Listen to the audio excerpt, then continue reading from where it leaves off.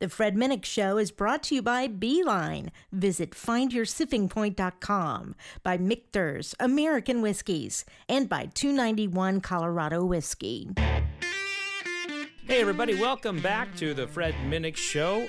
I'm Fred, and I'm excited to announce that we have a special new sponsor for the show. In fact, this is probably a sponsor you've heard a lot on a lot of shows. You can find them throughout the, sports world and basically everything targeting men, and it's Manscaped. Manscaped.com. They are now the official grooming sponsor of the Fred Minnick Show. You can go to manscaped.com and put Smooth Fred in the checkout to save 20%. Listen, there's a lot of stuff going on about grooming and men and everything, and I've been growing a beard, and there's all kinds of folks who've got nose hair issues. Manscaped.com is going to help you out with all of those issues. Just type in Smooth Fred at checkout to save 20%. That's Smooth Fred. You can also find the information in the description. Now, this week's guest is someone I'm a big fan of, and we talk about ESPN and life at ESPN, and also how he came to be such a fan of the brown liquid and bourbon. Trey Wingo, you know him from Golic and Wingo and the NFL Countdown and the NFL Draft. He is the cover boy of ESPN when it comes to all the things NFL. And I cannot wait for you to check out this interview. But first, a word from our sponsors. 291 Colorado Whiskey aims to create a one-of-a-kind, bold, and beautiful Colorado whiskey. Rugged, refined, rebellious. Distillery 291 is an award-winning small batch whiskey distillery located in Colorado Springs, Colorado, nestled in the shadow of Pikes Peak. Owner and founding distiller Michael Myers grew up on family farms in Georgia and Tennessee, across a countryside defined by rolling hills, horses, and whiskey. He set out to create a flagship whiskey that evoked the Wild West, a cowboy walking into a bar saying, "Give me a whiskey," and the bartender slamming down a bottle of 291 Colorado whiskey. Find a bottle near you at 291coloradowhiskey.com. Write it like you stole it, drink it like you own it, live fast, drink responsibly. Imagine this, an experience centered around 5 Kentucky Bourbon Trail craft tour distilleries in northern Kentucky, the gateway to Kentucky bourbon. Add 5 amazing bourbon-centric bars and 5 delicious bourbon-focused restaurants, cultivating the freshest takes and culinary delights, and you are on the beeline. Start your trip today at findyoursippingpoint.com. At Michter's Distillery, our passion is making the finest bourbon, rye, and American whiskey possible. When you only produce very small batch and single barrel whiskey as we do, each and every barrel has to be perfect. No detail is too small for our production team. From careful attention to the 18-month or more air-dried wood used in the construction of our barrels, to entering our distillate into the barrel at the costlier lower barrel entry proof of 103 so that it's smoother, to heat cycling our barrel houses, to our signature filtration protocol, we spare no expense in pursuing our goal of making the greatest American whiskey. And no Michter's gets bottled until our master distiller Dan McKee and our master of maturation Andrea Wilson say it's just right. Michter's Fort Nelson Distillery in downtown Louisville, Kentucky is open for tours and tastings. Book your visit on our website and stop by the bar at Fort Nelson for a world-class cocktail. For more information, follow us on social media at Michter's Whiskey, go to Michters.com, or visit your favorite bartender. Michter's Distillery. It's all about the whiskey.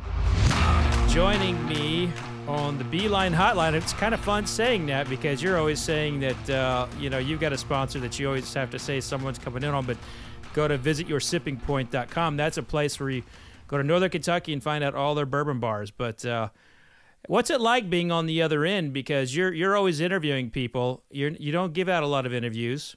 The bourbon helps, I guess. Yeah, no, it's fun. It is always strange though. Like last summer, I went on Rich Eisen's show, And it was weird sitting in the guest chair. Like, wait a minute, I'm supposed to be, and you're there, and it's no. It is a little sometimes off-putting, but it's good to be here and great to talk to you, Fred. Well, my guest, of course, today is Trey Wingo. Has had an incredible sportscasting career, and my love for sports has always put me on ESPN. Day and night, and Trey, you've been one of my favorite people to listen to over the years, and you've got such a smooth delivery, such a calm, always like conversational style. It's just always been fun to listen to you. I appreciate that, and the liquor helps. So that's a big part of it. Never on the air. I'm kidding. But obviously, where I'm set up in my basement bar, yes, we can have that conversation. Now, was there a hiding spot at ESPN that you could keep a little bourbon? No. Ixnay on that at all. Never happened. Don't know what you're talking about. Well, when I had Golick on here, he did say that if there was a good bottle of bourbon and someone stole it, that you would be everybody's number one suspect. I think that's fair. I mean, I tend to post a fair amount of pics out by the fire pit with a nice glass filled with one or two things, and I think he referenced that when he was on the show. So I'll happily wear that badge. So tell me about your sipping background. Everybody knows about your sports side, but how did you get into the finer alcohols of life?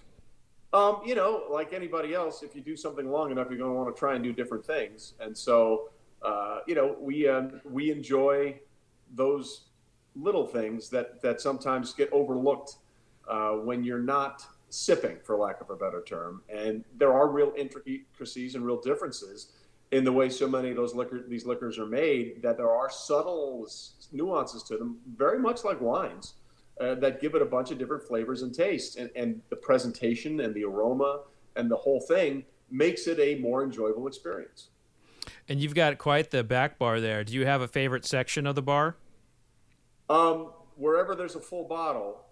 No, I do. Look, I do enjoy making sure. Like, we built this house 6 years ago, and we wanted to make it an adult party house because the kids were grown and out of college. So we wanted to make it a place where A, they would want to come back and hang out, and B, where we could have a really good time. And so we went. When we were building the house, I went to this place called the Soho House Hotel in Chicago, and they had this unbelievable bar up there. And I said, you know what? I want a bar like that. So I took a picture of the bar, brought it home, and gave it to our builder, and he did a great job sort of recreating what the atmosphere was like at the Soho House Hotel in Chicago. Yeah, that's a great hotel. That's a great little spot there. And it looks like to your left, behind you, to your left is where you're keeping the bourbon there. I see a little Knob Creek and some Woodford Reserve. What else you got? Some Basil Hayden? Basil Hayden there. We also have some Glenmorangie and a bunch of other stuff over there that's hiding. Heritage Hills, I think, is over there as well.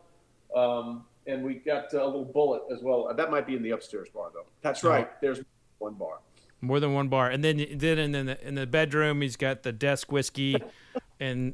That's more like the liquor cabinet than a bar.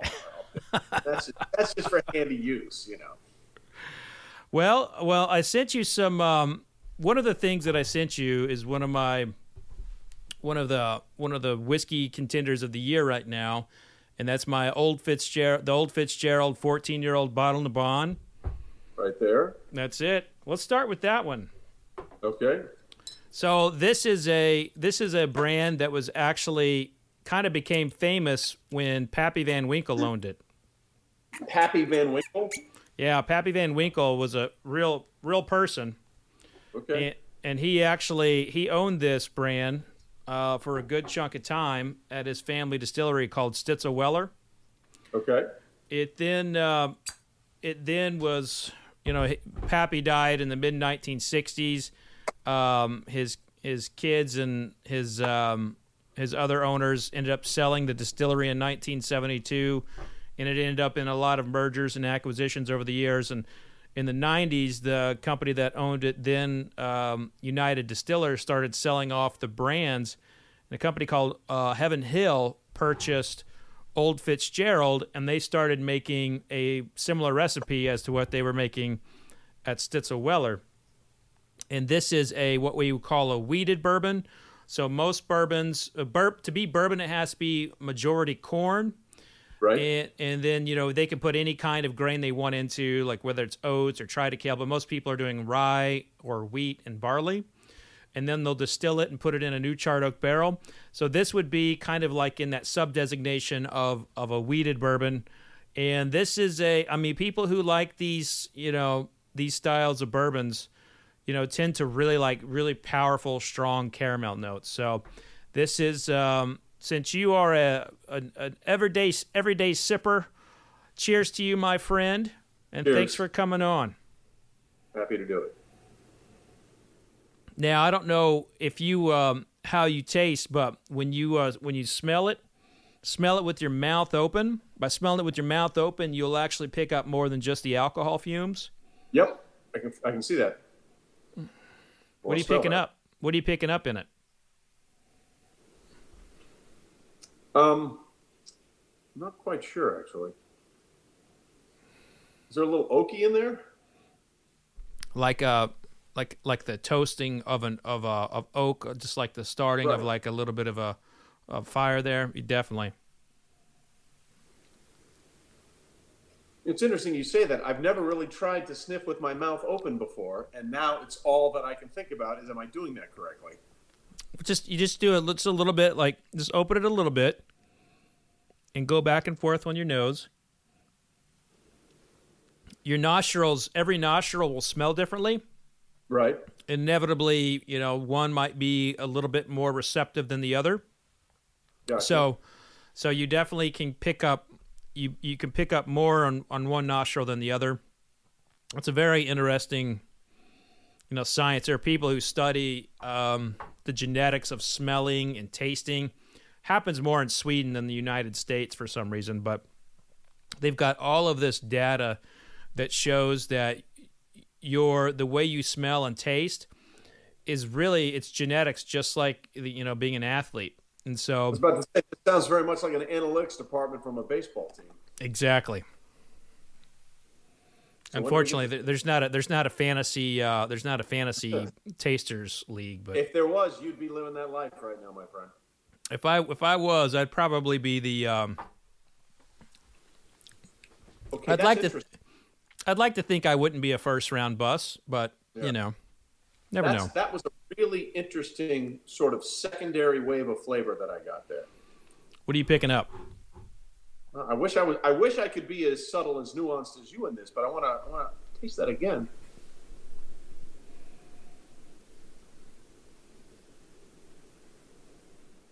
Because there's a distinct flavor to start, and then a second sort of flavor takes over. That's really fascinating. This is the old Fitzgerald. This is Old Fitzgerald, and I'll tell you, it's a bit of a caramel bomb, and then you do get some banana. I get some bananas here, and I get a little bit of vanilla, but there's more to it than that. But definitely the vanilla. I can definitely taste the vanilla. By the way, on the story you told me about this, I think it's clear that we don't have enough Pappies anymore, right? I feel like. Right? I mean, I feel like a Pappy had to be someone that was in the 50s or 60s. I feel like we need more Pappies. Yeah, well,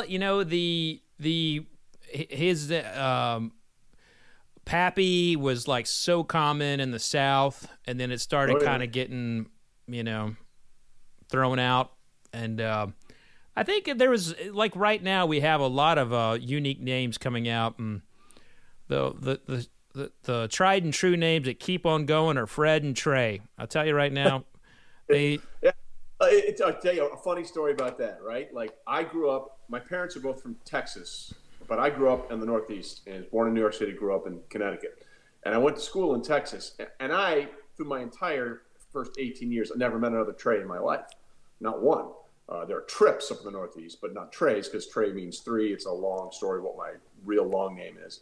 But anyway, I went down to Baylor University in Waco, Texas, and the first week there, I met 4 other Treys. And I was like, okay, I get it now. Like, my family was from Texas, and that was a very Texas name, signifying the third. But there wasn't one growing up. And then when I went down to school in Texas, I ran into a bunch of them.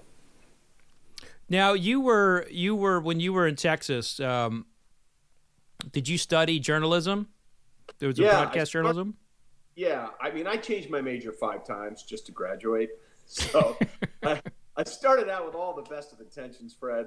And then, it became much more of a social experience. But I did graduate as a communications specialist. And if you ask me what that means, I'll tell you because I was going to be a speech major.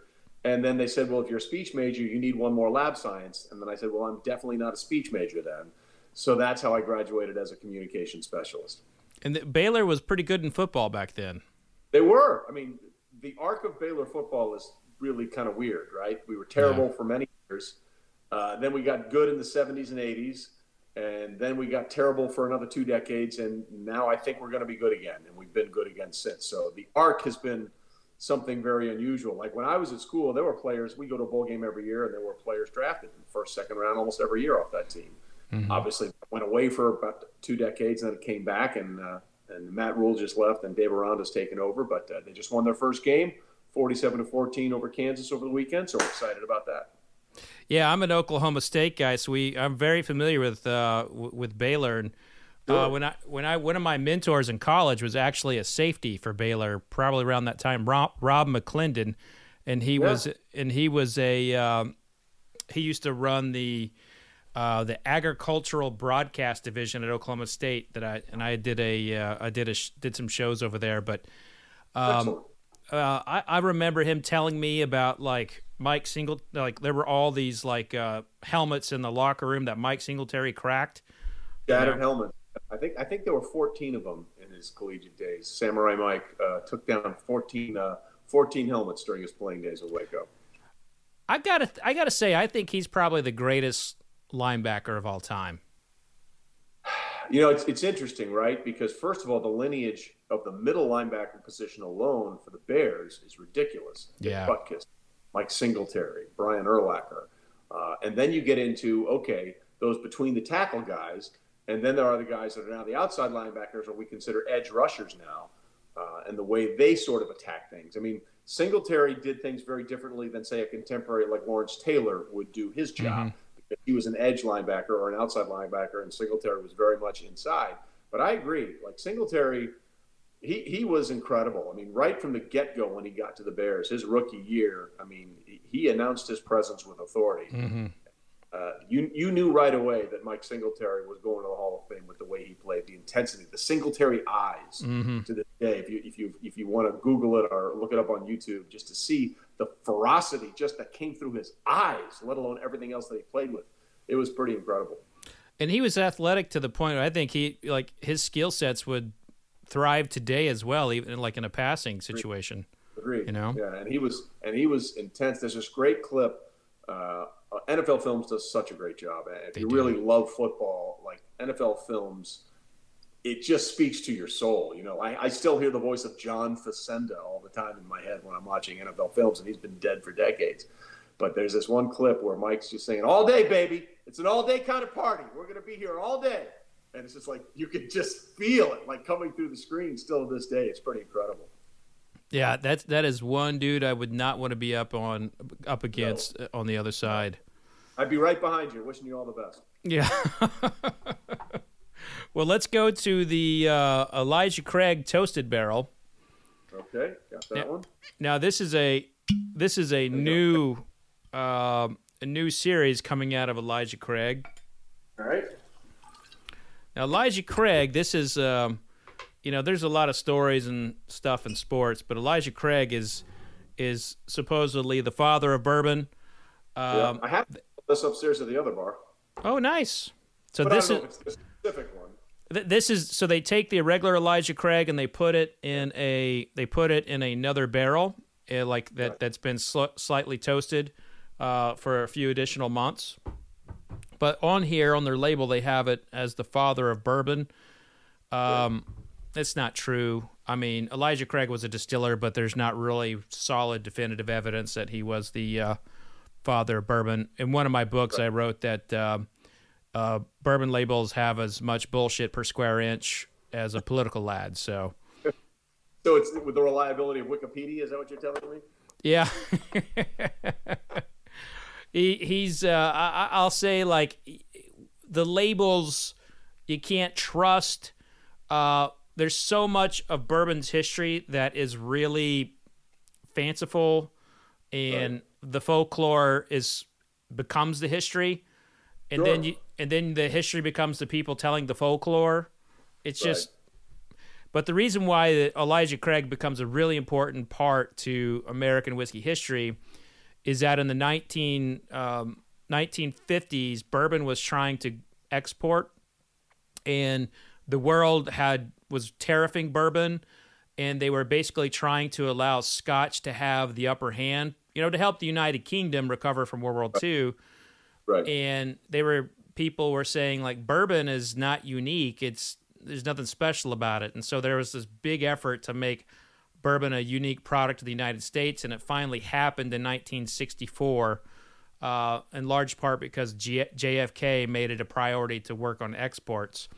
But, so now to this day, you can't make bourbon anywhere else in the world. And, and they used the Elijah Craig story because it made it sound very American. He was a Baptist minister. They said he invented bourbon on the same day that George Washington got inaugurated. It was just that I got to say, that's kind of funny, having gone to a Southern Baptist school at Baylor University, that a Baptist preacher made bourbon, because ixnay on that. Promise you that. Well, on campus, it's funny. Like all of these hardcore religions have distillers in their DNA. Like the Mormon Church, which I don't think you can get any more temperance than the Mormons. Brigham Young was a distiller. Their like high priests in the 1800s were all whiskey dealers. I mean, they peddled the good stuff. Now I'm fascinated on your front, how you got into this and how you created this, because I listen, obviously you're doing very well, and like you said, you did some journalism work at school. When did it become for you? And here I am doing the thing that I normally do. I'm now interviewing you, but I find this fascinating. How did you create this path? Well, I graduated Oklahoma State with a degree in agricultural communications. At the time, wow, that is really good, by the way. Kind of like it's got some of that toasted oak notes there that you liked earlier, like a little bit of a marshmallow, kind of like a marshmallow over an open fire. That is really sweet.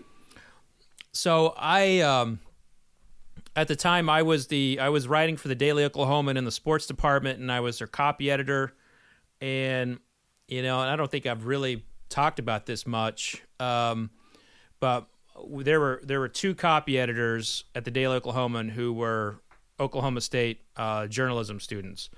Myself and Josh Crutchmeyer, who is now the art director for the New York Times. Wow.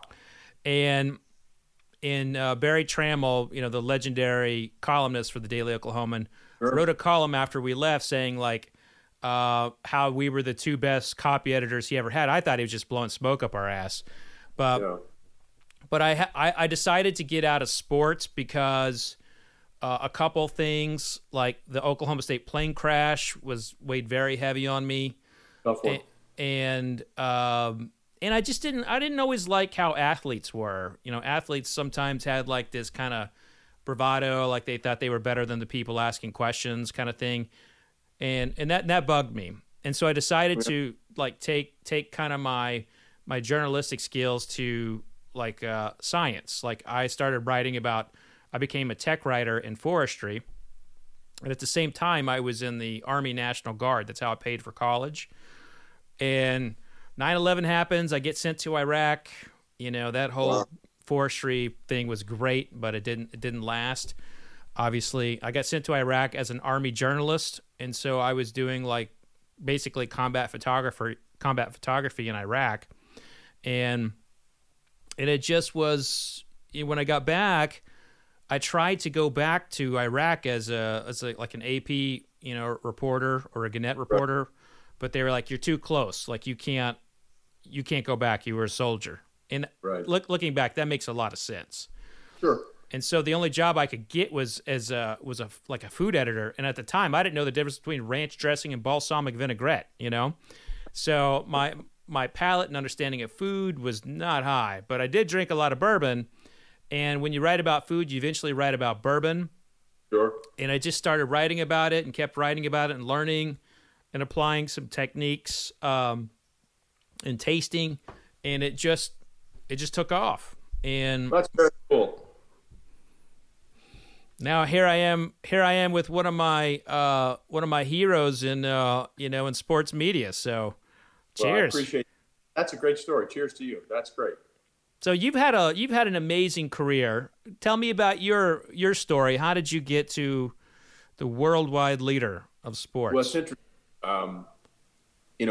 When I was in college, ESPN was just starting, and I don't know how many people know this, but like ESPN was never supposed to be what it is now. The guy who founded the company was a guy named Bill Rasmussen, who was a University of Connecticut grad, and all he wanted to do was to create a local cable station in Connecticut where he could broadcast, UConn sports, basketball, soccer, football, hockey, whatever.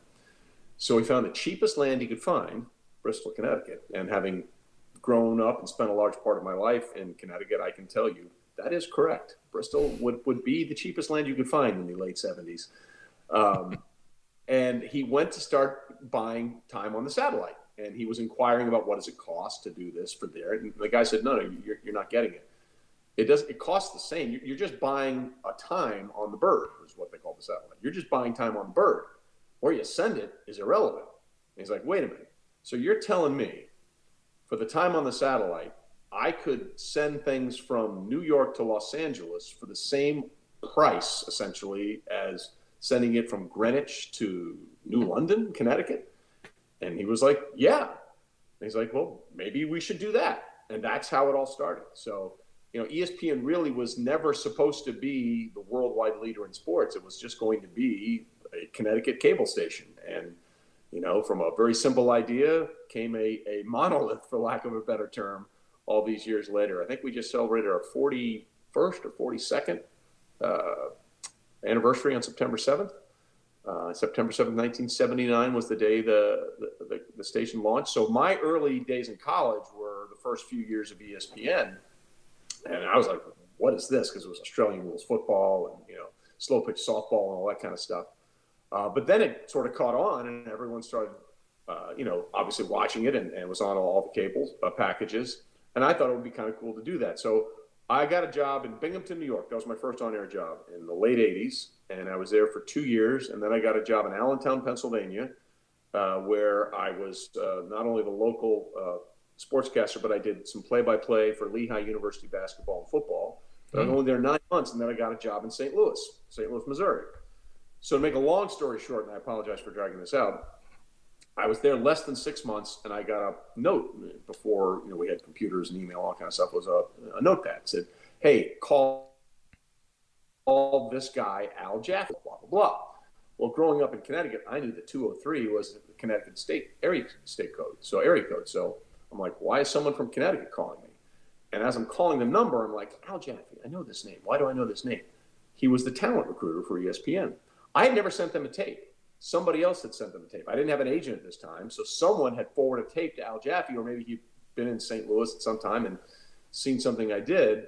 And so within a year of me being in St. Louis, they offered me a job, but they said, if you're under contract, your station has to agree to let you come for the interview. And my station wouldn't let me, because I was under contract. So it took a few years, but a few years later, they called again, and we had a window, and I got to ESPN in 97. That was November 1st, 1997, and we're almost 23 years later. Wow. And it's changed so much since then. Amazing, yeah.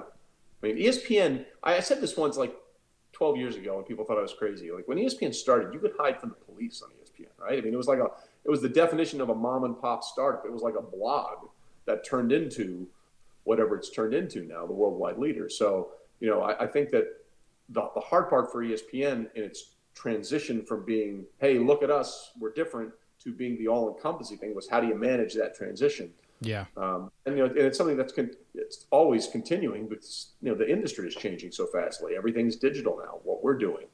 And ESPN Plus and Disney Plus, that's that's the wave of the future. So, you're trying to incorporate all that and still make sure you can watch sports on television, because I think live sports is what keeps television afloat, quite frankly. There are communal events. Like, we can do this on an iPad or your iPhone, however you want to do it. But when a game is going on, especially a big game, an important game, boy, you want to have that thing on your massive TV with as many people as you can in a COVID-friendly environment, have around you watching that. And I think that's the thing that keeps, honestly, a lot of television afloat right now. Well, there's a big game tonight, of course, and Baltimore versus Kansas City, and living in Louisville, and Lamar is like one of the. I'm so glad that the world got to meet him and see him, because he's an amazing human being. Like, sure is. Our community just loves him, and what are the things that I find? I'm watching and I listen to a lot of sports media and everything, and I find that people can be really, really mean, like toward the athletes. And you're never that way, but where does that come from with some people? They're just so mean. I don't know. Look, there's a million voices out there, and sometimes if you shout, whether the squeaky wheel gets the oil, or that's one theory. But, especially in social media where everybody has a platform to say whatever they want, which I guess is a good thing, but sometimes I wonder if it is really. Twitter can be an amazing tool or just a tool, for lack of a better term. Yeah. And I don't know. My thing has always been, I don't want to predict. I don't want to tell you what I think. I want to watch it and experience it and analyze it. That's the way I've always approached it. Like, I don't want to, well, I think this is going to happen. Well, I mean, it may, but I mean, all of that to me is based on doing your homework, doing your research, putting in the time, watching the film, watching the games, getting the information, getting the data, and then seeing how it all plays out. I've never been a guy just to scream at people. That's just not who I am. That's not who I ever want to be. But there are a lot of people that do it, and there are a lot of people that do it, quite frankly, and they're very successful at it. That's I mean, you definitely do see in the last 5 years. Like, I remember watching Skip Bayless and Stephen A. Smith, and I would alter my schedule around that. At first. Well, look, it's not for everybody, and I get it. And obviously, Skip said some stuff last week that I didn't want to bring it up because I don't want to acknowledge it, and I didn't want to pretend like it was based in anything that was reality. But that's the way he's chosen to live and be his brand. So go with it, man. Well, Tebow's not playing anymore, so Exactly.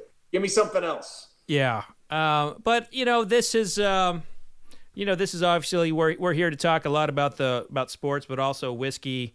And the next one I'm going to take you to is Four Roses. Now, Four Roses is the one you've got is this year's limited edition small batch. So it's 2020. It's on my list for best whiskeys of the year. So best whiskeys of the year, and I poured you my last drops of it. So wow. Yeah, so you have the last of it, so I don't even have this myself. So I'm pouring a little bit from 2014.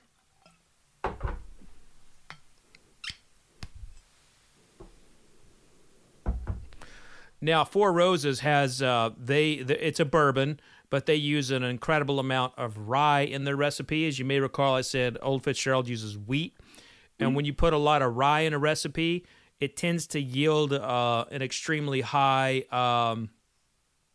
spice.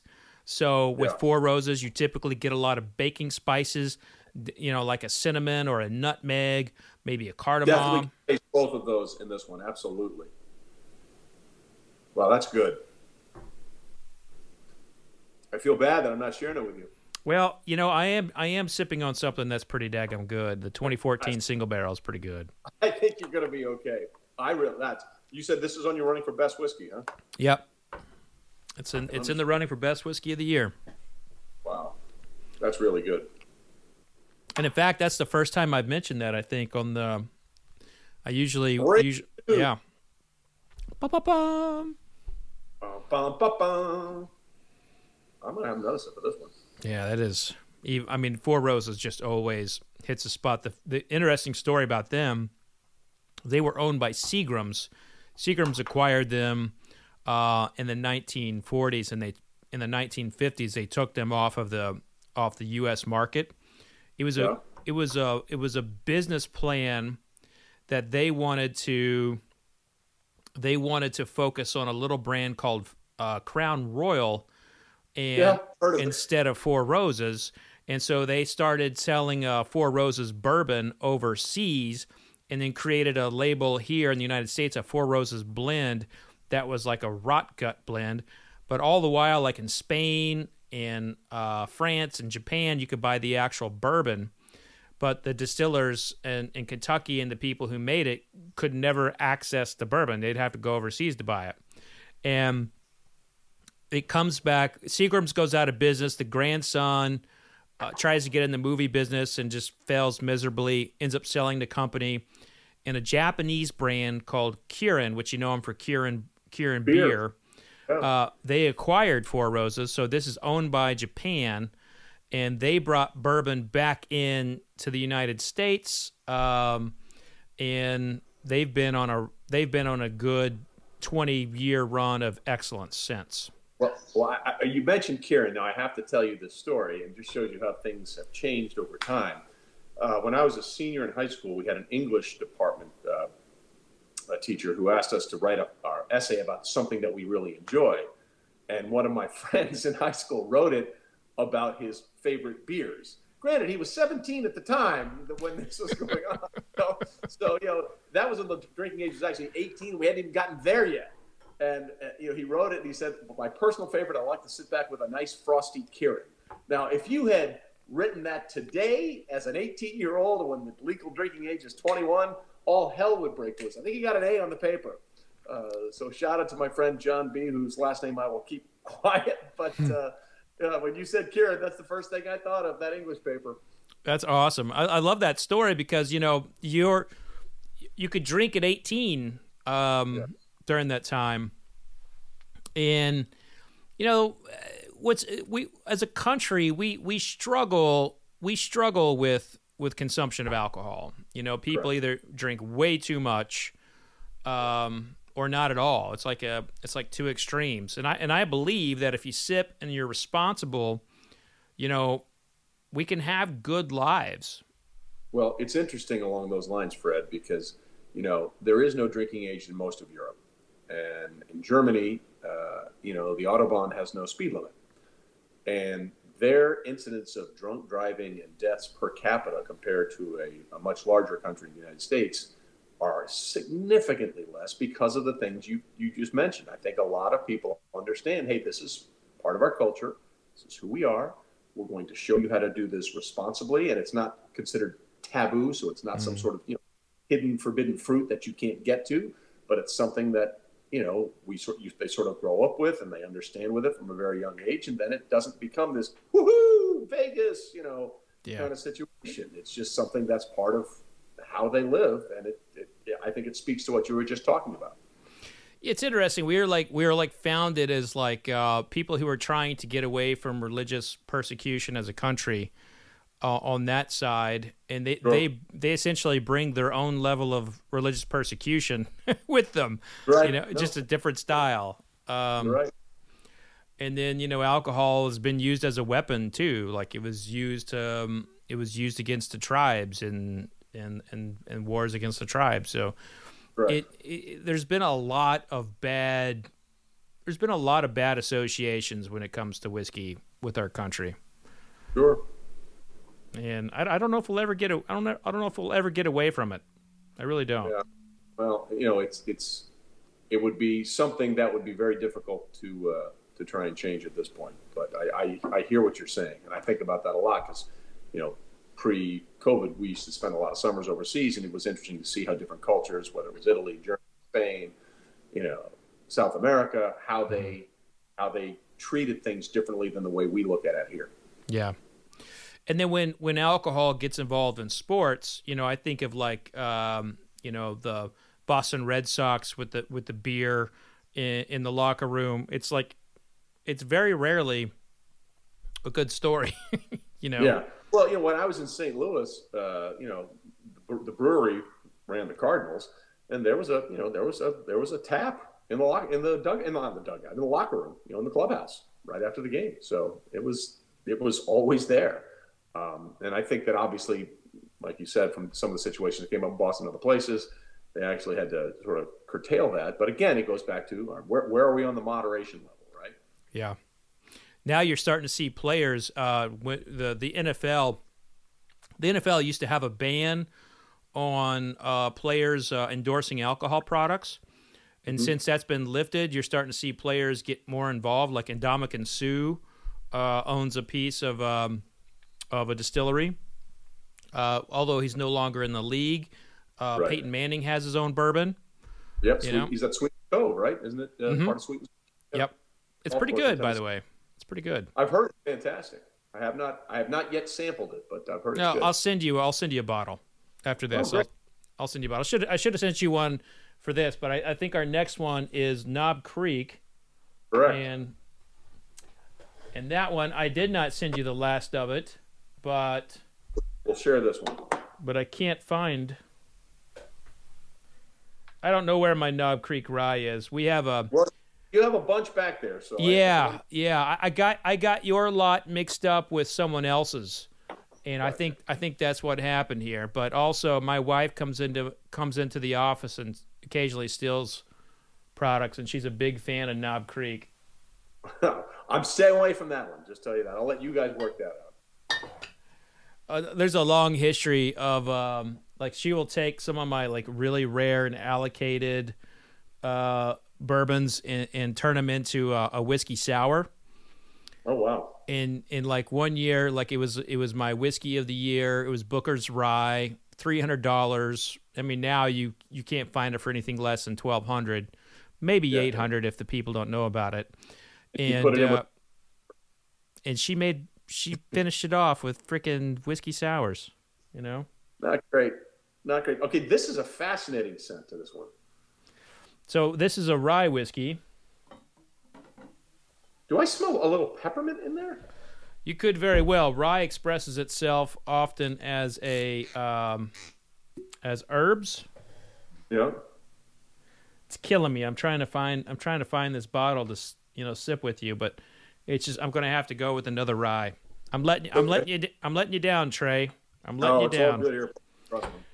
So, so you're looking at a category that is rye, which rye is coming from the Dakotas or Canada or Europe, and it has to be at least 51% rye.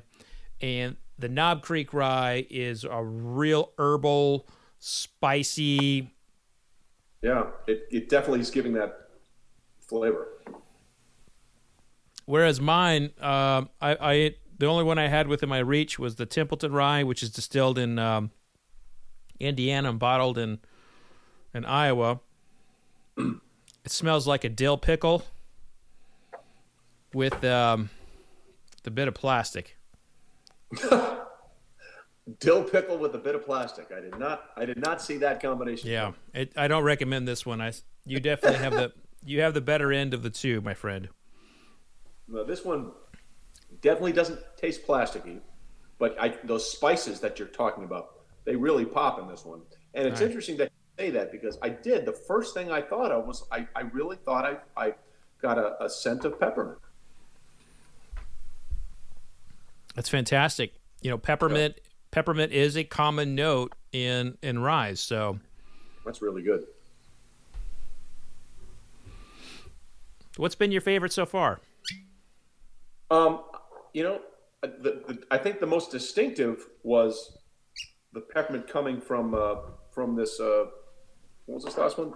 Knob Creek. Yeah, Knob Creek rye. But I think the overall flavorful and smoothness of the Elijah Craig might be my favorite. Nice.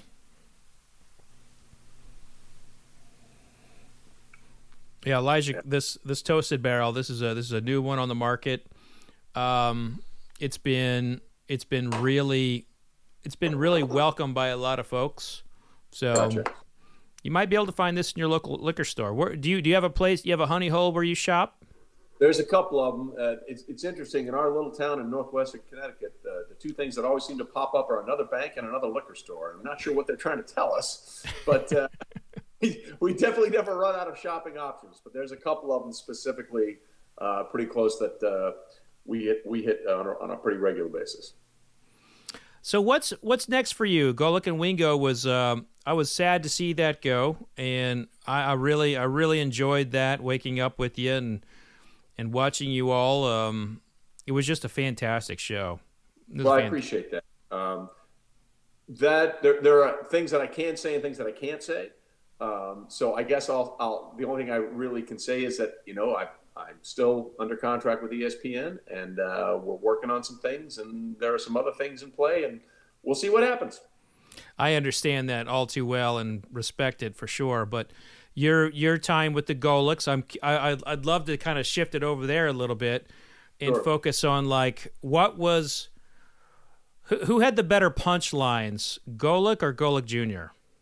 Well, it's interesting because Mike and I have known each other, for years. We got to ESPN within a year of each other. We live in the same town in Connecticut. Literally, our houses, I think, are 1.5 miles apart.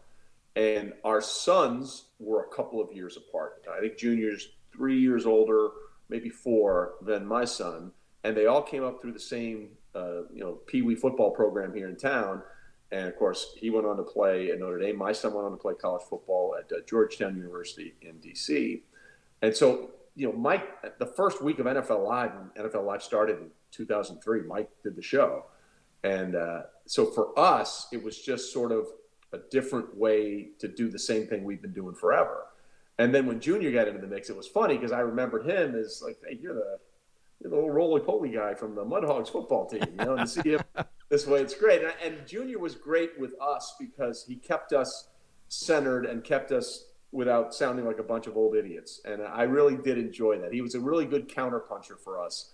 And he's doing really, really well right now. And I'm really happy to see it. It's his birthday today, actually. So cheers to Michael. Yeah, cheers. Send him a text. And you had like you've had to navigate the sports world right now, which it's a very different time. There's a lot of activism going on. There's a lot of restrictions with COVID. Yep. What's it like? What's it like to be covering sports right now?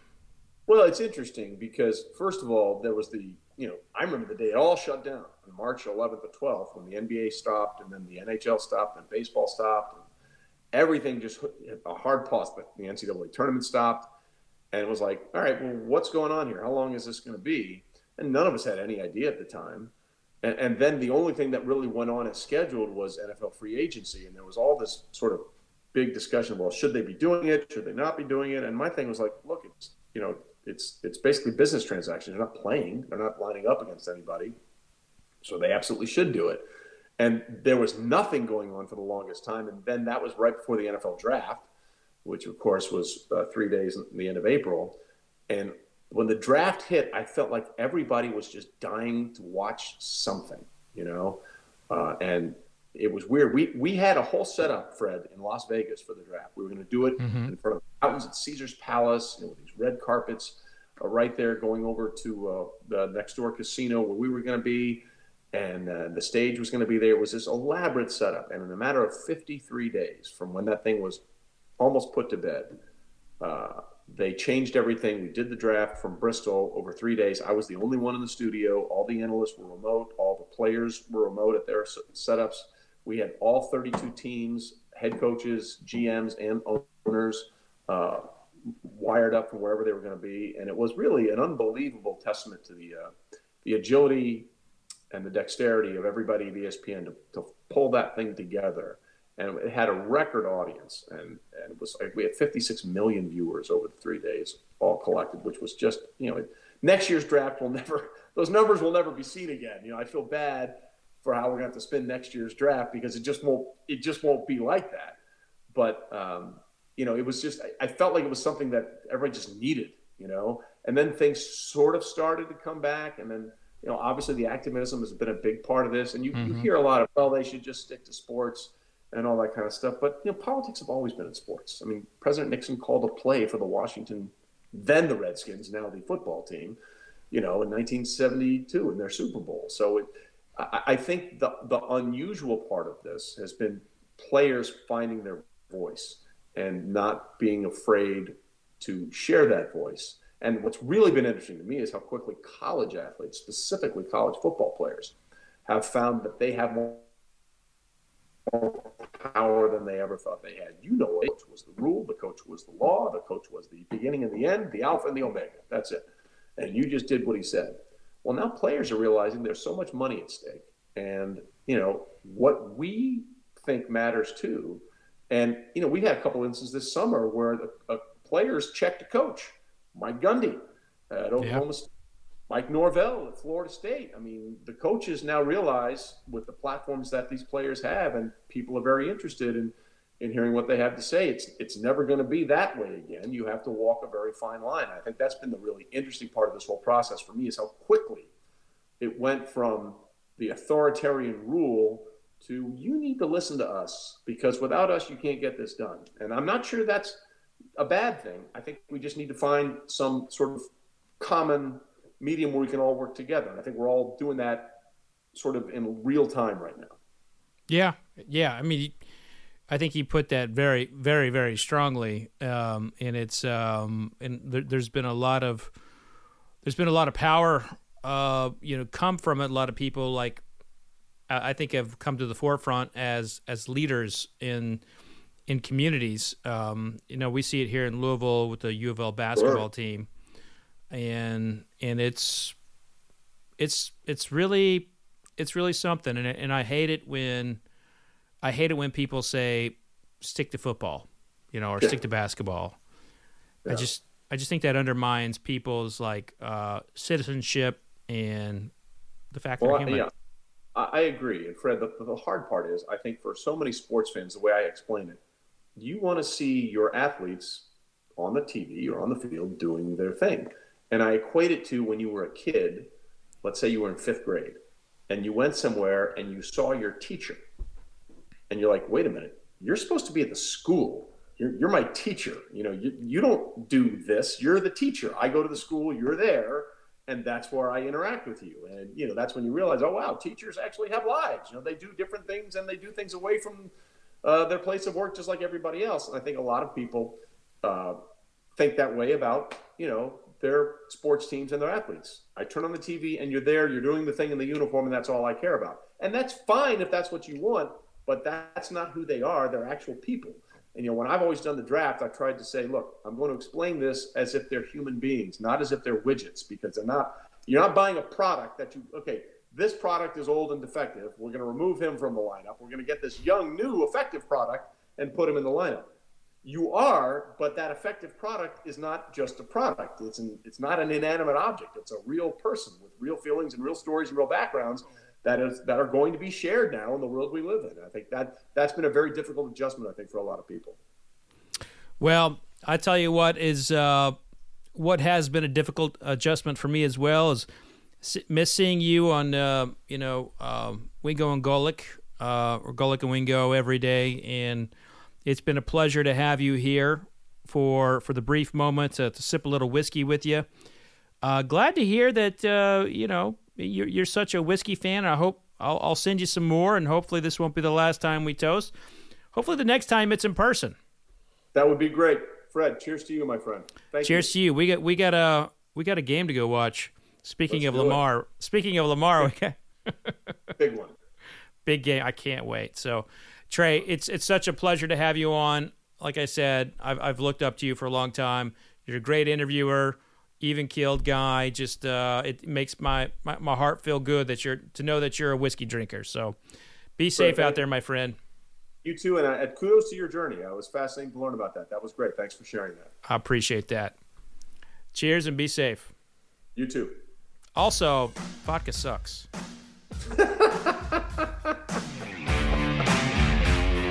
Oh, man, wasn't that great? I just enjoyed my time with him. And here's the thing. I didn't know about his son playing collegiate football.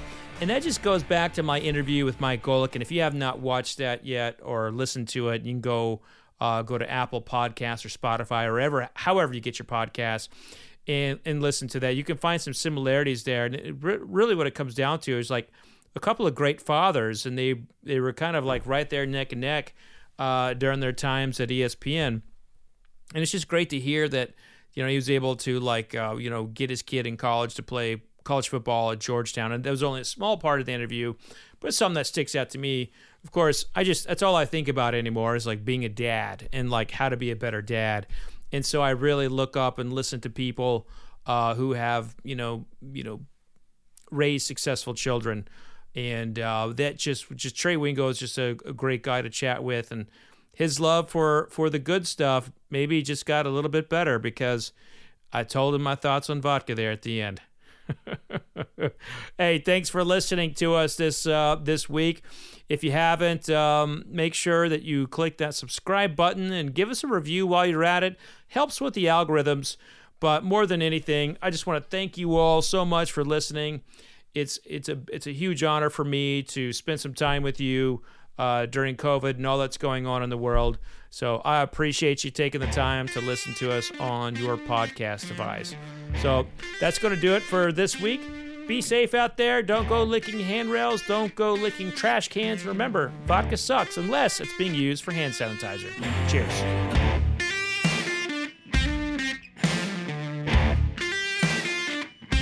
You've been listening to the Fred Minnick Show, brought to you by Beeline. Visit FindYourSippingPoint.com, by Michter's American Whiskeys, and by 291 Colorado Whiskey.